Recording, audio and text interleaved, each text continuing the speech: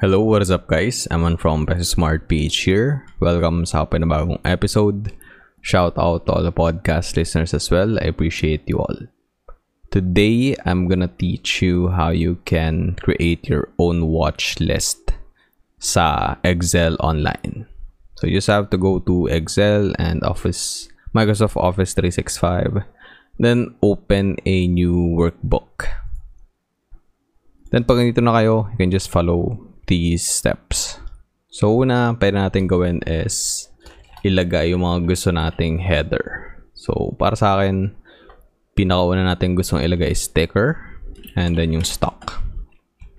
Then from here, we can insert a table. Then click lang natin dito yung my table has headers and then ayan na siya.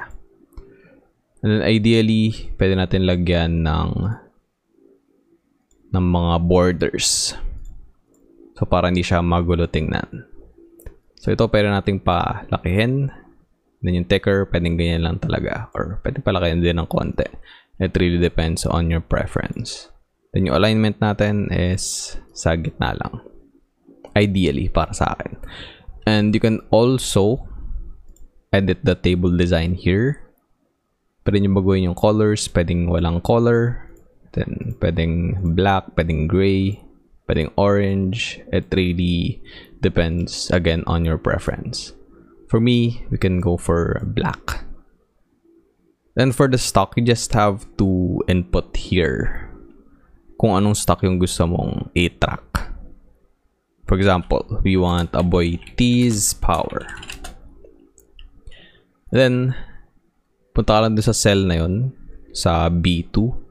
Then, click on data, then stocks. Dito papapiliin ka kung alin yung stock na gusto mong i-track. So, for this one, we can check the details here.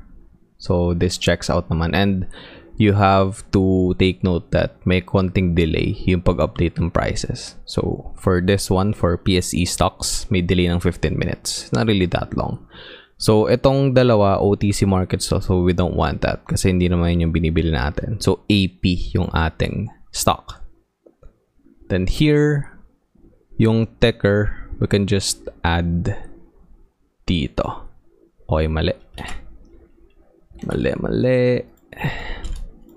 Na-add siya dun sa kanan.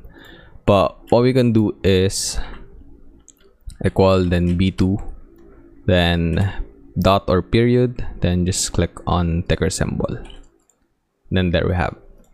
Then center na lang din natin to and i-bold natin. So center home. There we go. Wait. There we go. So para mas malinaw siya. And kaya tayo nag-insert ng table dito para madali siyang i-sort kapag madami na kayong, for example, na ilagay na stocks dito. Then yung next natin pwedeng gawin is i-click ito or ito. So for this example, ito na lang yung gamitin natin. So we can add the price. So yan, automatic na siyang mapupunta dun sa kanan. Then pag chinek nyo yung formula, ito yung formula niya. Or pwedeng B2 din if katulad nito yung gagawin natin. And then we can add the previous close para kita natin kung magkano siya nag-close the previous day. There we go. And then we can go for the change kung magkano ba yung nabago sa price from the previous close and the recent close, the most recent trading price. The next one is the percentage change. So dito, kailangan lang natin baguhin ng konti yung what they call this, yung accounting or kung ano man. Dapat percentage siya. Kasi ito tama, peso yung nabago. So 60 centavos yung nabago dun sa price. So dito peso din, dito peso din. But for the percentage change, kailangan natin gawin is, of course, gawing percentage ito. Kasi hindi siya mag-work kung peso lang din, di ba? So it doesn't make any sense. So lahat yan gagawin natin na percentage lang. So more accounting formats pwede natin gawin dito yan. Percentage. Then may mga decimal places pa. Okay.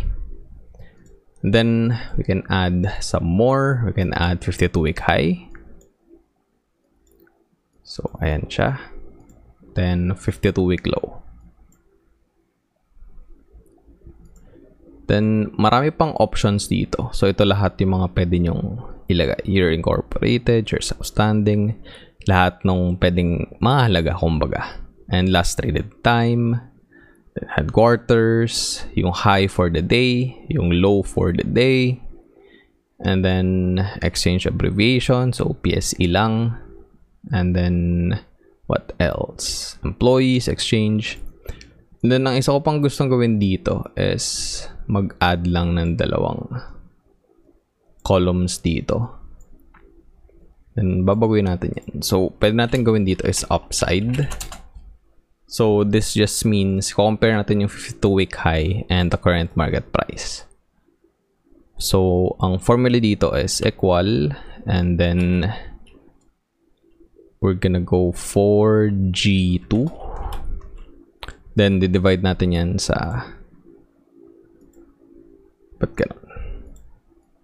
So, ang hirap pag may table, but i-manual na lang natin. So, we can just divide it by D2, then minus 1. Then again, kailangan natin gawin to as percentage para makita natin yung upside. So, ibig sabihin lang nito yung upside. Kapag bumili ka ngayon, wait, mali pala. Hindi siya G2 dapat. Hindi pala D2. Dapat, I'm sorry about that. Dapat C2 kasi yun yung current market price. So, 21%. For example, bumili ka at 30.90.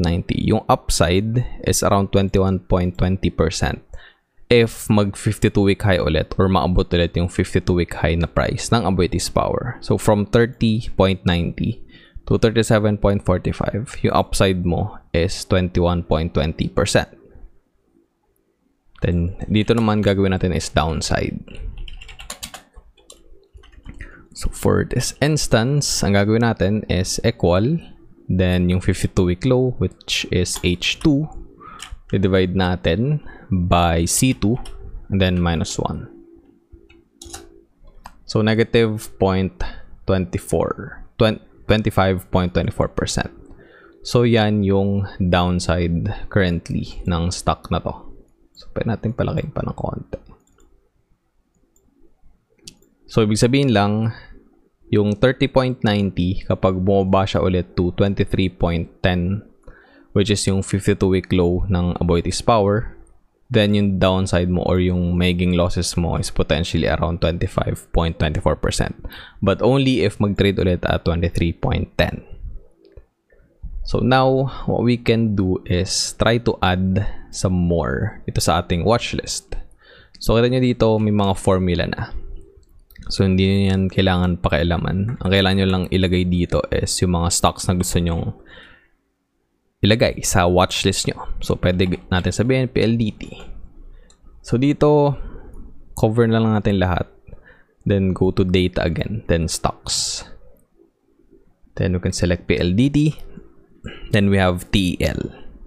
The next, let's go for Meralco. So, wala siya. So, pag minsan stock code yung nababasa nitong Excel. So, you just have to edit it. Then yan, kita na natin. Let's go for SM. So, iba yung nakuha niya. SM Energy Company. So, we can modify this by SM Investment. So, wala pa rin. Search na lang natin ulit dito yung SM. So, ito yung nauuna, SM Energy Company, but that's not what we're looking for. SM Investments Corporation yung ating hinahanap. Then, SMPH. Lagyan natin. Automatic na siya. Then, sabihin natin SEC. Emperador. Nababasa ba? So, iba siya. And, dito papapili siya. You can select that one. Ito, edit na lang natin Emperador. Makukuha na ba niya? Hindi pa rin. Bakit ganito? Hindi. Tama na pala. Oo nga pala, nagbago na yung stock code ng Emperador. Hindi na siya EMP. I'm not sure when that happened, but yung EMP is naging... I'm not sure kung ano nangyari sa EMP, but hindi siya listed. So, naging EMI na yung Emperador. So, yeah, tama naman siya. Then what else? We can go for GME 7. So, nakuha na rin niya. Tama naman. Go for DMC. Then last, sabihin natin SMC.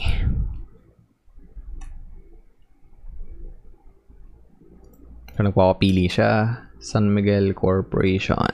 There we have it.